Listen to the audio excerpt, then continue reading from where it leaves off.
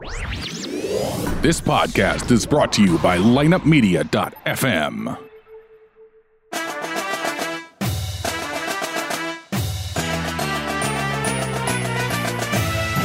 You're listening to Valley Football First and Goal, the official podcast of the Missouri Valley Football Conference on the lineupmedia.fm network. Now, your host, Kelly Burke.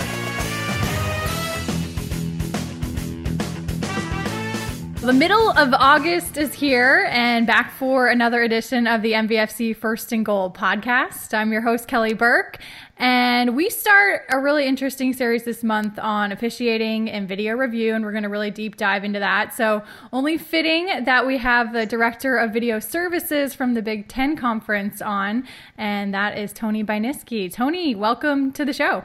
Thanks, Kelly. Thanks for having me. Yeah, it's great to have you on here. Before we get into your background, I wanted to kind of have you explain a little bit about what exactly your title means and what it all encompasses, because I think the average person, it's a little bit ambiguous. Sure, absolutely. So the title and the overall, oversight of our department is video and technology for officiating.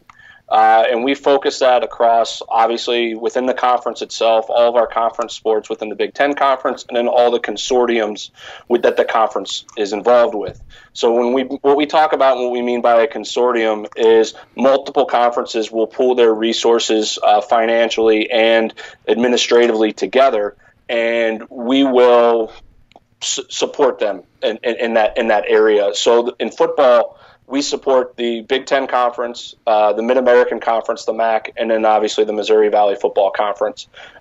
In basketball, we could dive in a little bit deeper. It's bigger. It's Big Ten, the MAC, the Summit, the Horizon, the Metro Atlantic, the Northern Sun, and then we just added the America East this past offseason. And then luckily for us, it's just Big Ten ice hockey in regards to actual video for officiating needs and then instant replay. The conference office itself within the Big Ten, not trying to tell everybody what it is we're up to and doing, but we're starting a pilot program this year to standardize replay for volleyball and wrestling within the conference itself. So those two sports will also fall under our jurisdiction. And again, everything that encompasses with video and technology and officiating, instant replay, the Vocero headsets that you see, the NFL officials wear and Big Ten and Big 12, and they're starting to work their way down the levels, the communication piece. All of that we support, as well as acquiring video for the officials to review. A lot of people think that the officials just show up on a Saturday or Sunday and they're officiating and they don't do any prep during the week whatsoever. It's our job to get that video from the teams themselves and then distribute them out accordingly to all of our not only officials that are within the program, but also our coordinators and our trainers and our position trainers who are actually training these guys and women now in our consortium on a week by week basis. And so what we will do is we will take the coaching video that the teams use to evaluate themselves for practice and games, and then we will intercut television with that. So when we distribute it back out to everyone to evaluate and to review, they have at least 3 or 4 different angles of a particular play. And as everybody knows, anything that controversial happens, whether it's a penalty or a no call, you're going to see multiple replays and multiple angles of that play. So we're going to be able to evaluate it and know, did we get the call right or did we miss one? Yeah. And so there basically is nowhere for these guys to hide anymore. That we will grab every piece of video available so that not only they can review it, but they also then get evaluated on their performance. Okay, that makes sense. You mentioned all the different conferences for the respective sports. How does that complicate your life when, more and more conferences are getting added? And then, like you said, you guys are kind of doing a run right now with volleyball and wrestling. So you throw that into the mix, and, I'm sure it would probably even make it more difficult just from the sense that you're a football guy. Obviously, you played it in college, but if you're not maybe as familiar with volleyball per se, you're having to really school yourself in the intricacies of that sport. Absolutely. That's what we're doing right now. And luckily for myself, it's not just myself doing this role. I've got a great staff here in the command center, and Matt Braunschneidel, our associate director, Joe Hamada, who's just been recently promoted to assistant director.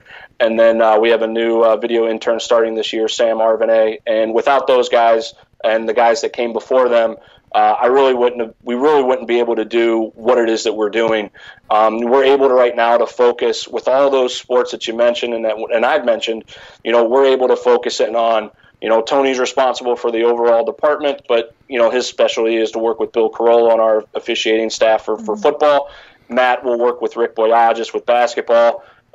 Joe will work with Steve Petrowski for ice hockey, and then now adding these two new sports on our areas. Let's evaluate it after this first year and see, does it require more a personalized touch, or can we sit there as a group of four collectively obtain the goals that are needed? Mm-hmm. So it presents challenges. It's one of those things that probably our coordinators would like not to have all four of us on emails, but. And that's unfortunately right now, that's the nature of what it is. If I'm out taking care of things off site, or Matt's out of the office or Joe's out of the office, all of us need to know exactly what's going on. So make sure that we're able to provide that same support for all of our coordinators, not just say that Bill's got to always come to me or Rick always has to come to me, but we all have to have the knowledge base of what's going on in that area and know all the different issues that are coming up. How much does your expertise in football, having played it at a high college level, help you with the day-to-day responsibilities of your job? I think it helps a lot. I think a lot about my background, not only just playing, but then a couple years into playing and injuries setting in, and I credit Tim Rux, the head coach at Carthage College at the time, that took a chance on me and allowed me to be a student assistant coach. And so he gave me video. You are our video editor. You are our video coordinator. And the second you don't get your work done, you're not going out to practice to coach on the field. So not only did I have that player's mindset, but also then a coaching mindset. So I know what these coaches are looking for. A lot of my background has been on the coaching side of things. When I left Carthage College, I went to the University of Illinois, worked for Ron Zook there. After 5 years of working with Coach Zook, took a job with the Cincinnati Bengals, and then came here. I'm getting ready to start my 5th year here at the conference. So everything that I've done, and/or Matt and Joe and Sam have done in our office, and those that have come before them, have had the team background. So we utilize everything that we utilize here in the office is the same stuff that the teams are using. We've just now brought it over and added an officiating flavor to it. So at the end of the year, I can easily, end of the year, middle of the year, each week, I can pull up reports to give to Bill and say, these were all of our defensive pass interference calls during the week. These were graded as correct. These were graded as incorrect. And we can start to find trends and see trends, and Bill can develop his message during the week to our officials of, hey guys, we really need to get a little bit better on spotting the ball, or we really have to get better on these cut blocks, or obviously targeting is always a main emphasis, so that's always part of the weekly instruction. Yeah. But we can dive down deeper into that, not only just in football, but in all of our sports that we support, because of the fact that everything that we're doing on our end is the same stuff that we would do on the team side of things if we're trying to pull up, reports on formation and power runs or play action passes and et cetera. So we all have that team background that, in all honesty, the things that we've had to learn and to school ourselves up on is actually the officiating piece, is to actually know, like, who is supposed to cut, who's responsible for that gunner that's running down the sideline. So that we know who missed the call. Okay. We know the rules of the game. We know the technology itself because of what the teams use, but it's more of, hey, let's school ourselves up on the actual lingo and what is correct and what's incorrect in regards to officiating. You mentioned, your stints with the Illini and then with the Cincinnati Bengals. And how did it come to be then this job at the Big Ten Conference? I go back and I credit Tim Rux. Coach Rux took a chance on me coming out of high school, and I from Cincinnati, Ohio, went all the way up to Kenosha, Wisconsin to continue playing while I was going to school. And Coach Rux knew Ron Zook at Illinois. And I had finished my undergrad and my graduate degree there at Carthage, and I was looking for a job. And because of my I wouldn't say expertise, but my experience in, coaching and in video, it was, look, I'm going to stick with one and get to it. A lot of guys will sit there and say, you know what, I'm going to use the video to get into coaching, and I'm going to then build and be a coach. And I wasn't that way. I wanted to say, well, whatever I got my chance at, that's what I was going to stick with, and that's what I was going to go with. And there was an assistant position open at the time at Illinois, and little Division III guy, you don't know how small those coaching circles are. And Tim Rux said, I know Ron Zook, I'll give him a call. And I said, Coach, you don't know Ron Zook. Like, there's no way. Like, there's no way you know Coach Zook.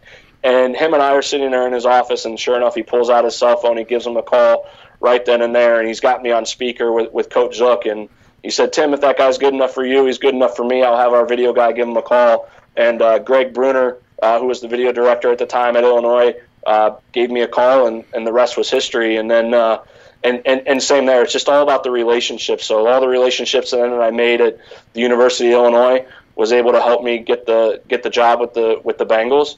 And then the relationships that I had with Coach Lewis and Travis Brammer and Ken Stearman there at the Bengals, I was able to get the insider track here at the Big Ten Conference. And it's all about who you know in this business, but what you know is going to keep you there. And it's something that I really pride myself on that, and I make sure that I'm always trying to stay on top of things as regards to what's new and what's coming out, so that not only I continue to get better, but we can also, whoever it is that I'm working for, in this case the officials continue to get better, and hopefully there's more consistency.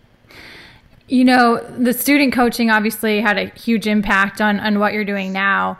But when you came into college, as a freshman at Carthage College, what were you majoring in? What were your intentions, of maybe a profession, and obviously it probably changed. I joke about that a lot with my wife and even family. Is my undergrad was in business, and I was looking at whether it was accounting or sales or marketing, all those human resources, all the general business topics that come together, and that quickly changed. Going into junior year, it was all right. I'm going to be. Every time that I'm not in the classroom, I'm in the coach's office, and I'm learning, and I'm breaking down film, and I'm working on the computer, learning the new reports and the new nuances of the equipment. And then when I wasn't in the coaching office, I was going to class. And Coach Rux then gave me an opportunity after I completed my undergrad to come back and get a master's. And so I got my master's in education, guidance, and counseling. And again, looking at it from a perspective of the coaching world at that time of, hey, if I don't get anything in college, at least I can go back and I can coach at a high school, and I've got the guidance and counseling, certificate that I can sit there and become that counselor and work at a high school. And we joke about it a lot sometimes in this business, not only with family and friends, but also the peers, in that those who have started like myself, right? There's a lot of us, right away into it. We don't know anything different, and it's one of those things that it puts a little bit of a fear in you, I guess, of saying, well, what happens when this is all taken away? Because I don't know the business world. I don't know. I haven't had to use my degree since I was in college. So it's like I said, it changes pretty quickly, and just because you specialize in something, doesn't mean that you're going to have to be pigeonholed to that particular area. Someone's always going to hopefully take a chance on you, and then you just got to go out and prove it. Yeah. You know, when you took the job at the Big Ten Conference, what kind of training did you have to, initially go through? And then also what kind of continual learning and education do you have to do? Sure. So obviously coming from the team side of things, the biggest challenge for me was the replay aspect. Not knowing anything about the replay systems, not knowing the rules of instant replay, not knowing, what the actual equipment involved. So that was a huge learning curve right away, jumping into this business or into this position. And same with even, Matt and Joe and Sam. It's something that they, you don't have that type of experience on the coaching side of things. But the one thing that you can bring and what shows the coordinators is, look, we can do this with reports. We can do this with cut-ups and filter sets and reporting. And it was something that, that will then kind of turn things the other way of, I have some weaknesses here in the replay aspect kind of things, but then you also have the strengths of getting them the video and getting them all the answers, and even the commissioners all the different stats that they need on a daily or weekly basis. And so that's something that obviously was a huge gap coming in, but we've got a great partnership with our replay providers and DV Sport on football and basketball side of things, and Exos on hockey, and I've had relationships with them because of their roles in the coaching world, and so I was able to reach out to them and be able to get a crash course in instant replay. Yeah. One of the things I'm most excited to hear about is just to have you paint the picture on a typical college football Saturday of what the command center in the Big Ten Conference office looks like. What's a typical day, typical hours, and even the days following it I'm sure are really busy for you as you try and get everything together. Sure. So Saturday is obviously it's game day. We get into the office at about 9 a.m. in the morning.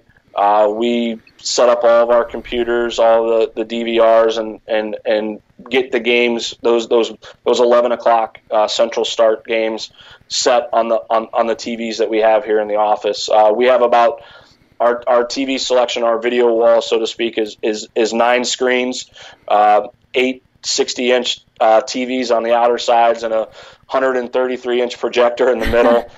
We've got 14 DirecTV DVRs and 2 Mac Minis that we can pick up the ESPN3 broadcasts.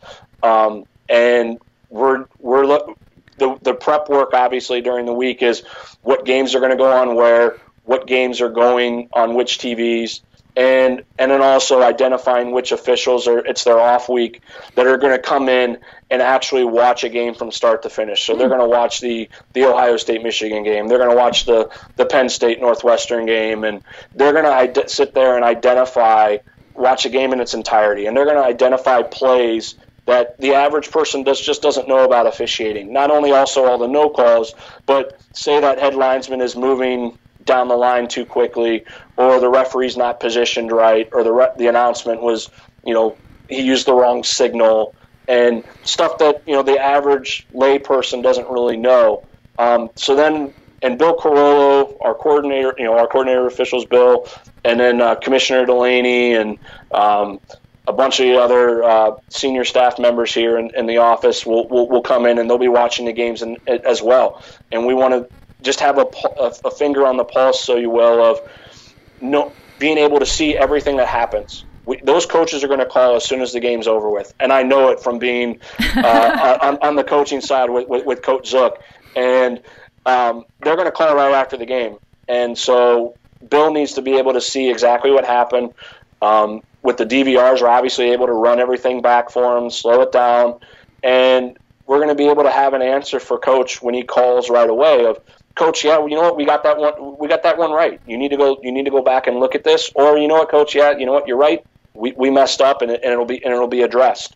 So we're there from 9 a.m. all the way until that last night game, whether it's Big Ten, MAC, or Missouri Valley completes. And so if that happens to be 11 o'clock at night, then that's when it is. So we have, we don't we don't starve ourselves. We've got snacks. We get lunch, and we get all that stuff. So don't feel bad for us on those type of hours. But and as the officials are evaluating games, and Bill's making his notes, us on the command center staff on the back end, we're capturing the TV content into our in-house editing system. So that way, when we do get the video from the coaches itself, we have it already. It's each play's already been identified, so it's easier for us to intercut. So we know that this is play one. Play one. This is play two. This is play three. All the way down the line, and then we match everything up, and then we're able to ship it out while those games are going on. So our general process on that end takes us, from within about 2 hours after the completion of the game, the officials have available on their on our secured video website to be able to review a finalized product of their game, and that's obviously assuming that everything goes well on the team side of things, of them being able to send us their coaching video. Yeah. But at least within 10-15 minutes after the game is over with, not only are they can get a TV broadcast of the game from the replay system locally, they also have something from us up on the website as well. So there's 2 different avenues for those officials to review their performance. Wow. By the time they get out of the shower. Yeah, that's incredible. I didn't realize the turnaround was that quick. I thought it might be like Sunday morning by the time they got everything, or Sunday afternoon. Yeah, so Sunday we'll come back in, obviously, and we'll finalize everything that we didn't finalize on Saturday. So definitely for certain that night game. Yeah. I mean, it's at 11 o'clock. At that point, it's 11 o'clock, 11:30, and you know what? I love being here. Yeah. But we're not gonna wait around another hour and a half to get the coaching video from the teams at that point. And we'll wait. That way, then it allows for the other little stragglers to come through. You have those afternoon games if they're having issues on their end. Because first and foremost for us, we want the video directors on each campus. They obviously have to take care of their coaches. Yeah. And we know that because we've been in those shoes. So take care of your coaches first, and then obviously everybody else in the conference, and then worry about us. So it's always at those open lines of communication to make sure that the schools are constantly communicating with each other. Of, hey guys, I had an issue with my end zone camera, and it's going to be a while because I need to get it from so and so when they get back from campus or back to their campus. Okay. And so Sunday is generally more of a again, finalizing all the video that we didn't get the previous day, Yeah. and then we'll start our data entry process of the website that our officials use to report all their fouls and all their plays of interest is called QuickRef, and we'll go into QuickRef and we'll start downloading and ingesting all the different terminology and data onto those specific plays. So that way, at the end of the year and during the week, we can get to those reports that we talked about earlier of, hey, not only are here's the defensive pass interference calls, but here's the video that goes along with it. Okay. And and then at the end of the year, here's all the defensive pass interferences from the entire season. These are all broken up out by correct call, incorrect call, et cetera. Yeah. So Sunday is generally timing-wise for us. I mean, in all honesty, because it was a long night the night before, we generally get in around 10 o'clock the next morning, again, giving schools time to send us their video. Yeah. And then we're generally out of there before the second NFL game starts. Oh, that's great. So it's not a long day on Sunday. Yeah. Because then at that point, if anything comes up after that point on Sunday, we've got everybody has email and on their phones. We have access to our computers remotely via our own laptops, so we can sit at home and we can remote in if something major comes up, that we can get it out to Bill and his staff. Yeah, that's nice. My conversation with Tony continues shortly, but if you're enjoying this edition of the MVFC First and Goal podcast, check out all the Lineup Media Group offerings featuring your favorite sports as well as non-sports podcasts too. Now back to the show. Tony, what would you consider the most interesting part about your job? I think that's a good question because we touch on everything. I mean, we see the uniforms prior to them actually being displayed. They got to get approval. Yeah. So I would say a neat part was we saw the Ohio State black uniforms before they were even released to the public, just nice. to make sure that they were, legal to use. So that's an interesting part. Obviously, the communication with coaches. A lot of people would love to be able to sit there and have those, just hear what's going on in those coaches meetings after the season. Whether what they're talking about, plays and policies, and obviously the instant replay side of things is great and it's neat. Another thing that I a lot of my friends like is when we get into basketball season, a lot of my friends will send me screenshots of the Big Ten basketball tournament, because during the tournament I serve as the timeout coordinator. Oh, nice. So I'm sitting at the scorers table and sitting next to the replay system and talking to television, letting the officials and TV know obviously when we're coming back from commercial and when we're playing, and then going through the review process of, hey, they've got more angles coming, or this is what they're looking to review. So anytime there's a review within a couple minutes after that review being over with, my phone just starts blowing up with pictures from people of, hey, you're on TV. I go, yeah, yes, I know. Thank you. So there's so many things just to narrow down one particular. Traveling is always great. We travel down to Indy for our Big Ten championship game for football, and this year we'll be going to Madison Square Garden for the men's basketball tournament. Nice. Last year was Washington, D.C. Hockey's traveled to, Joe Louis and Minneapolis, and so there's too many things just to name one. But I guess if I had to, it would be doing what I love doing what I'm doing. I love the actual this side of things, and I don't like. I sometimes rub it into my peers at the schools. I get to go home and be with my wife and be with my daughter every day for dinner, with the exception of Saturday. Yeah, and that's something that it's doing everything that you want to do, and then having the quality of life outside of the job as well. That's probably the biggest rewarding thing about this job, is, again, having all those great experiences that I just mentioned, but then knowing that I'm not sacrificing family time with the exception of a Saturday. Yeah, which especially as you get older, especially when you get in your 30s, you start to realize, hey, that stuff's really important. So exactly, it's something that my wife and I talk about that often. Of, hey, just imagine if we were still back in Champaign, and you only lived 5 minutes away from the office, but I wouldn't see you until 11 o'clock, 11:30 at night, when the coaches meetings got over with, and then you'd have to leave, again, first thing in the morning for those, 6 o'clock meetings. And now it's, hey, I can be there when Caroline wakes up in the morning and help out around the house, and then definitely be home for dinner. And whether it's making dinner on the grill, or my wife, or even picking something up on the way home, that's probably the most rewarding piece. This may not be a totally fair question, because again, I'm asking you to choose one particular game or moment, but is there a particular scenario that stands out in your mind that for you and your crew, you felt like you really impacted a game, or a trend after the fact with officiating, just by the video review and all the stuff you guys cut up and put together? Like you said, it's hard to identify one thing.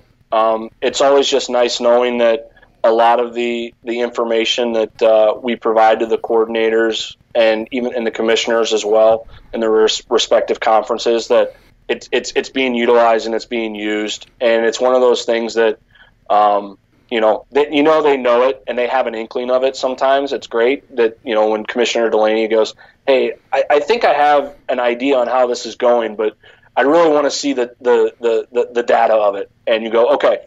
And you're so enthralled and excited about the project, and you do it and you give it to him, and he's like, yep, that's exactly what I thought. Great work. And then he uses it for something down the road, or same with Bill.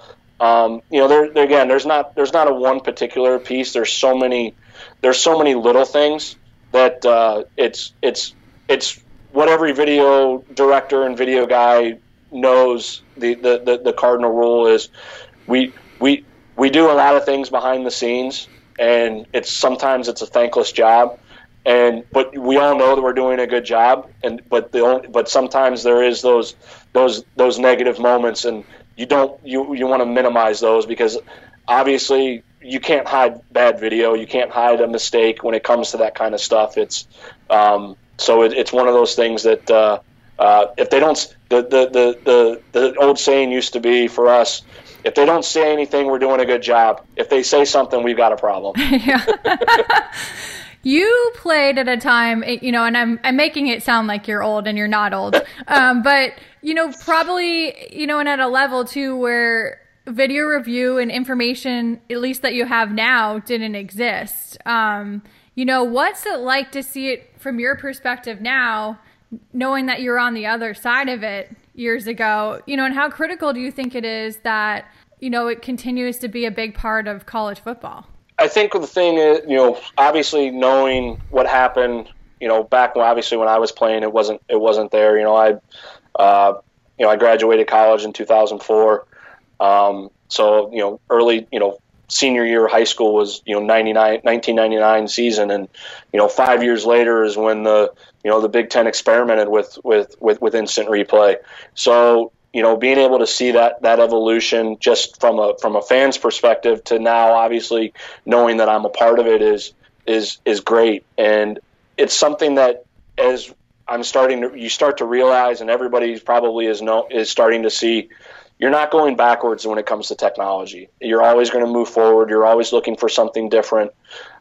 Whether we're testing the field monitors at the sideline, or now the colleges are getting into a centralized collaboration, bringing in multiple feeds at one time when it used to be into basically a computer, a server basically living up in the press box, when it used to be a TiVo in the earlier stages of instant replay. So it's always changing, it's always evolving, and it's something that it's neat to be on that side of things, and starting to and to have a hand in it. So it's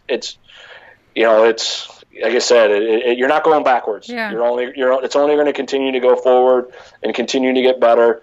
You hear all the times about the 360 cameras and the stitching, and how now the stitching process for 360 is getting that much better, and who knows how long it'll be until we could potentially do that. That's something that everyone always says, well, that's probably the next thing. Like, well, you do realize it takes a good, you can't go back and review a play after you've already had four or five plays, because that's how long it's taking right now. But there will be a time, I don't know in my lifetime, but there probably will be a time where potentially that could be, the standard. Yeah. What would you say is the biggest difference, when you worked in the Bengals video department, between, the video departments at the NFL level and then video services at the college level?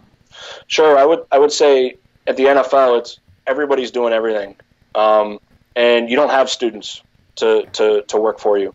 You can't go out and hire somebody to, work, make $8 an hour for, student aid or what have you, and relying on an 18 to 20-year-old on shooting practice and making sure that it's right.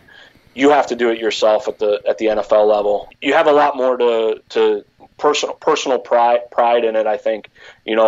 I remember specifically always sometimes having to go to Coach Zook and say, hey, Coach, I'm sorry, we missed a play here, we did this, and it was probably always one of the worst parts of my day, is having to go tell them that we missed a play, or let alone a drill. And now, in the NFL, you don't have that. It's everybody's, everybody in that video department's getting paid for a reason, and everyone knows they have a job to do, and it just gets done. And you don't have in the NFL, because of the roster sizes, everybody is servicing each other, so you really will only have one team period or 7-on-7 or going on at one time, versus in college with the roster sizes, you're going to have defense on one end and offense on the other, and you're going to have at least 4 or 5, maybe even 6 cameras at the college level. When in the NFL, you're at the most, you're probably really only going to have 3 or 4. Okay. So because of the fact not only that but also the staffing issue of it's going to be hard for an owner to justify hiring 5 or 6 full-time video people just for practice, because what else are they going to do throughout the season, or throughout, not even through the season, but through the off season? Yeah. How hard is it? Obviously Saturdays, you're in the Big Ten Command Center, but let's say, you're getting home to catch that second NFL game on a Sunday, or there's a college football game on a Wednesday, another conference, one that you're obviously not responsible for. How hard is it for you now to watch a football game as a fan and not be analyzing and having all this, stuff going on in your head? I can't. Simple answer, I can't. It used to be when I was working for the teams. It used to be when I first started at Carthage, and it was not only doing video but then also coaching, and I could pinpoint the tackle missing the block or why this play didn't succeed, and then now now it's into officiating. And it's like, oh boy, not only did you have that, but you had this and that. I can't watch it. So in all honesty, I will only watch when I'm at home. During the week, I will only watch those games that obviously are involving our conference and our officials, and then Sunday only the Bengals, because otherwise sometimes it's just too much. And I think most of the guys here in the office would agree is sometimes you just get sported out with everything. And we'll have no problem turning on the HGTVs and watching those fixer-upper shows. And, just because again, like you said, it's so hard to watch a game as a fan, and it's even still hard for me to watch those Bengals games as a fan. Again, growing up in Cincinnati, I grew up a Bengals fan, so going to work for them for the year that I did was a lifelong dream. And you can't. It's so hard to separate. It's so hard to separate fandom from the actual, knowing that hey, there's going to be mistakes. Totally. You mentioned earlier, your wife Katie and daughter Caroline. So I want to get into them for a second and give you a chance to talk about them. Let's start with Caroline. I believe she's around 1 year old. She's 6 months, and she's super adorable. So how would you describe yourself as a dad, and how has she really impacted your life? It's been. I hope my wife would agree that I'm hands-on. I'm fortunate enough to have, a niece and a nephew. And, for our niece, Katie and I are, her godparents, and we go down and visit them in Alabama. And, this was prior to Caroline being born, and I'm playing with Madison on the floor, and, Katie and my brother and sister-in-law are laughing that, she's like, let's pretend we're sharks, and we're literally swimming on the floor, and we're making that drive back. And Katie just goes, I hope you do that with our daughter. And I said, absolutely. I'm gonna, early on, it's gonna be the fun dad. And then, obviously with, God gave me a girl for a reason, and I'm gonna be extremely stressed and probably overprotective when she get, 12 or 13 years from now. But, she means the world to me. She brightens my day. I love it when she smiles. Just the other day, she started recognizing, hearing her own name and turning her head. So just being able to see the little changes that happen with her every day it's amazing. Is she crawling yet? She is not crawling. She's attempting to. We put her on tummy time, and she'll scoot backwards. Okay. But she's now sitting up on. She's doing better sitting up on her own, and we just started giving her, the rice cereal and the oatmeal, and Katie started doing this baby-led weaning, which, they're giving her, steamed or soft, like sweet potatoes and celery and stuff. And it's funny, at dinner time, she sits, obviously is sitting in between us, and she'll always stare at me. And so, Katie jokes with me, and it's no secret in our house that I don't like vegetables. And she goes, she's watching you to see if you eat your vegetables. And I go, well, she doesn't know right now that they're not vegetables. So she's watching me use the fork and the spoon, and, giving her then the spoon to watch her then mimic those movements. It definitely now puts you on edge of, I'm going to have to watch what I do around her, because she's a sponge. For sure. What about Katie? Your wife. What would you like to say about her? I guess, what are you allowed to say about her? I'm allowed to say pretty much anything I want. She'll probably would disagree. She's great. She's my rock. She's my best friend. She's extremely accomplished. She's a physical therapist, working to get her certification in Pilates, certified strength and conditioning, certified athletic trainer. Everything. So she, I guess it's free. She one of these days she's going to charge me when I tell her my back hurts or my hips out of alignment, and she's got to get me on the floor and do the different stretches. And but she's super mom. She takes care of Caroline and me, and anything that I can always do to try to help her. I do my best, but she definitely runs the household, and I'm not ashamed to say it, and I know she would agree that she definitely has final say on everything that goes on in our house. Yeah. You also have a very photogenic bulldog. Yes. And what kind of personality, I'm not sure if it's a he or she, so you'll have to clarify that, but what kind of personality does he or she bring to the family on a daily basis? Well, we're lucky. We have two of them. Oh, you have two? Okay. Yeah, we have a boy and a girl, Jax and Lila. Jax we've had since he was a puppy, so we've had him since he was 8 weeks old. Jax will be 6 in October. And then Lila we actually got from a local rescue here in town that specializes in bulldogs. Lila was a stray and had some dog friendly issues, I guess, if you would say.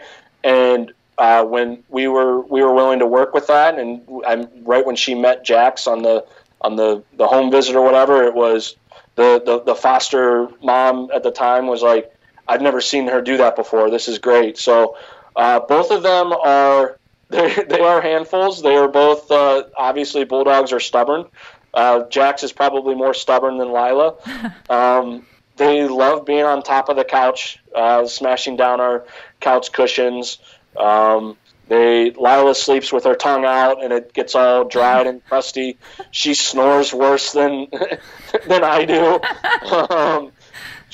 Jax will not jump up on the couch until you lay down because he wants to lay in between your feet.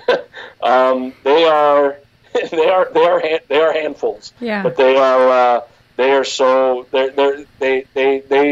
just as I'm sure anybody who has pets can see the personality in them every single day, and they definitely are not lacking in that department. Yeah, I can relate. We have a chocolate lab, and just the same thing. She's spoiled, and she's got quite the personality.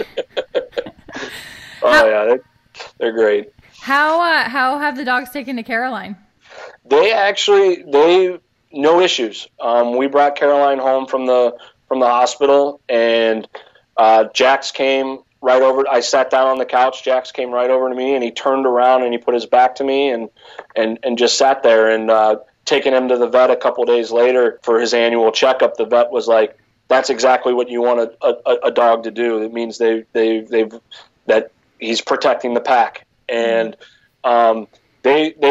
she's now getting into that moment, the use of her hands and wanting to touch and grab things. And it's funny, she'll sit on my lap, and the dogs will come over and they'll smell her, and whether they lick her feet or as she's kind of slowly reaching her hand out there, and they'll lick her hand. But as soon as she starts to like do like a quick swipe for a pet, Jax runs away.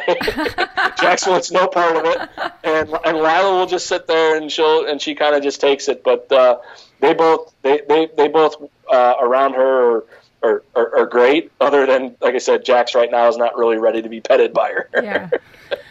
As we wind down the interview, one thing I feel like, that replay and video reviews, I feel like among fans, it sometimes gets a bad rap. And I think more than anything from a time standpoint, and you see it more so with Major League Baseball games, going longer. But what do you feel like is the long-term solution to that as far as game time and making it something so that the fans better understand, what's going on?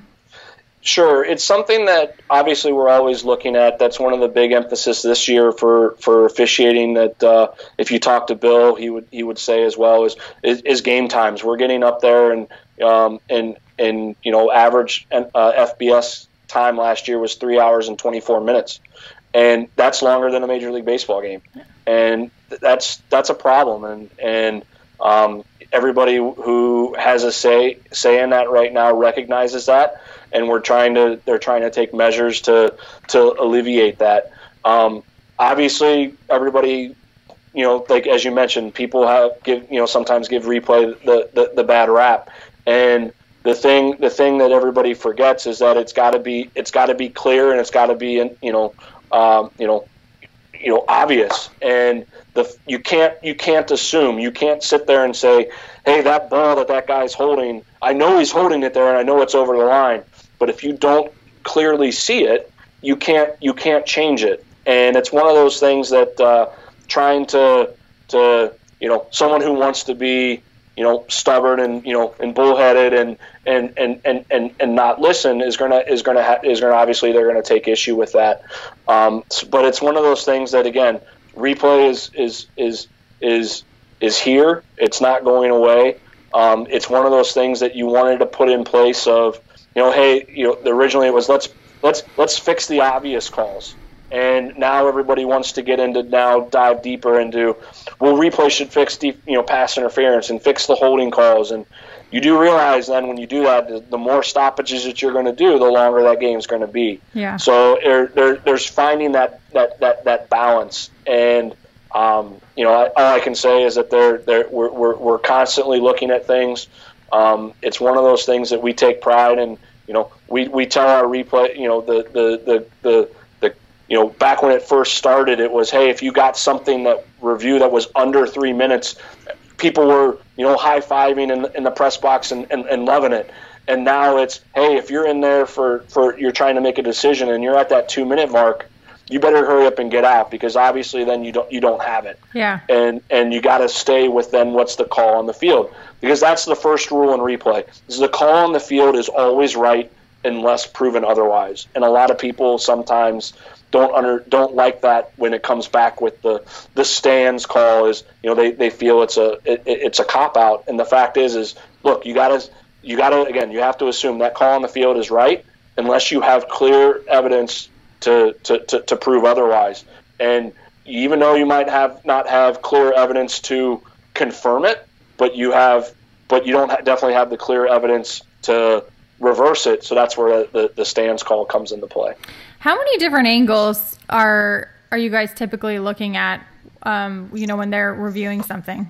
Sure. So right now in the Big Ten, we utilize a multi-capture feature. So we're bringing in 4 different angles at one time that are available as soon as the play is over with. Mm-hmm. We're using what we call the program feed. So that is the exact feed that everybody at home is seeing. Okay. Then we bring in a high end zone camera and then an opposite low end zone camera. So it'll be on the opposite side of the field on the low side. Okay. And then the 4th camera we'll bring in is either the cart camera, which is the cart that drives up and down the sideline, mm-hmm. or if there is no cart present, then there generally is a handheld camera that travels down with the play. Yeah. So those 4 angles we're bringing in real time as it's happening. So when we get into right now in the Big Ten, when we get into that review process, we can sync all 4 of those angles because we're bringing them in at the exact same time.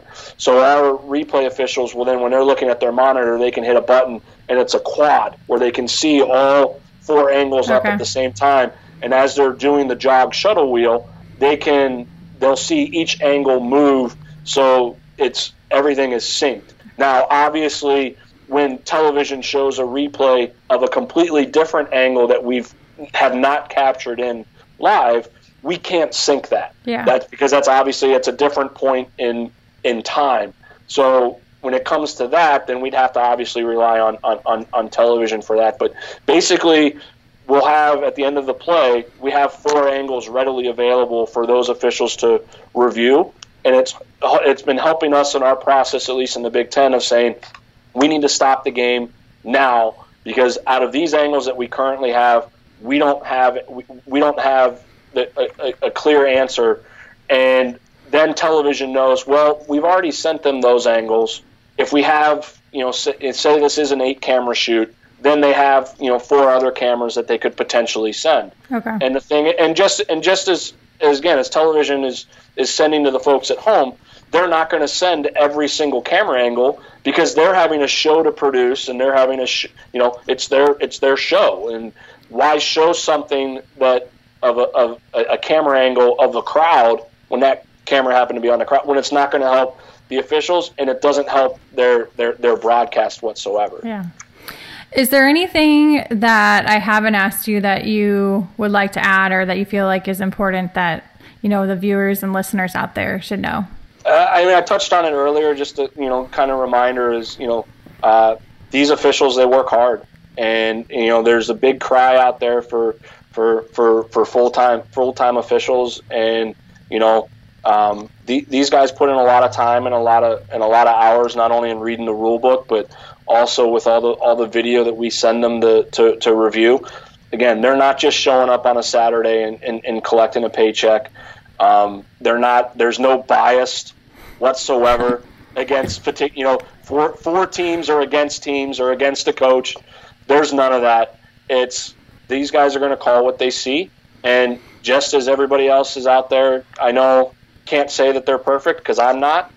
These guys aren't perfect either when it comes to making calls, and there is that human element, but they try, and put yourselves in their shoes for a minute, which we actually did during in the Big Ten. We put Mike Hall, our side for BTN, and he went and worked the Penn State spring game a couple years ago, and he flat out said it. He goes, I don't know how they do it. He's like, I know I lost my keys at least 50% of the time. The guy who I'm supposed to be watching, I wasn't watching him. and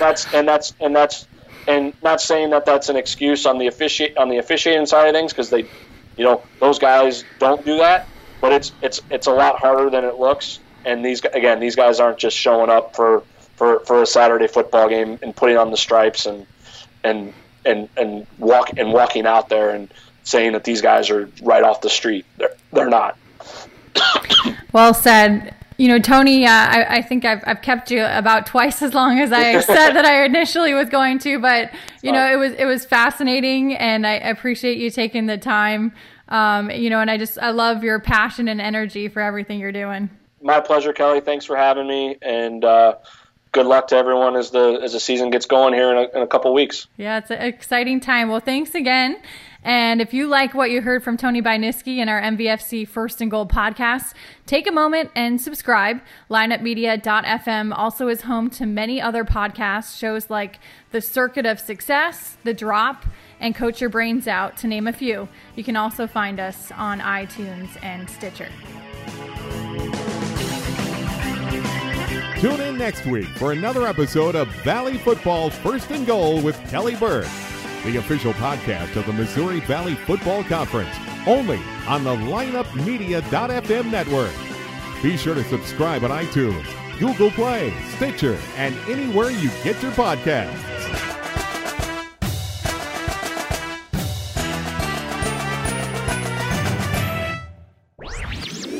This podcast was a presentation of LineUpMedia.fm.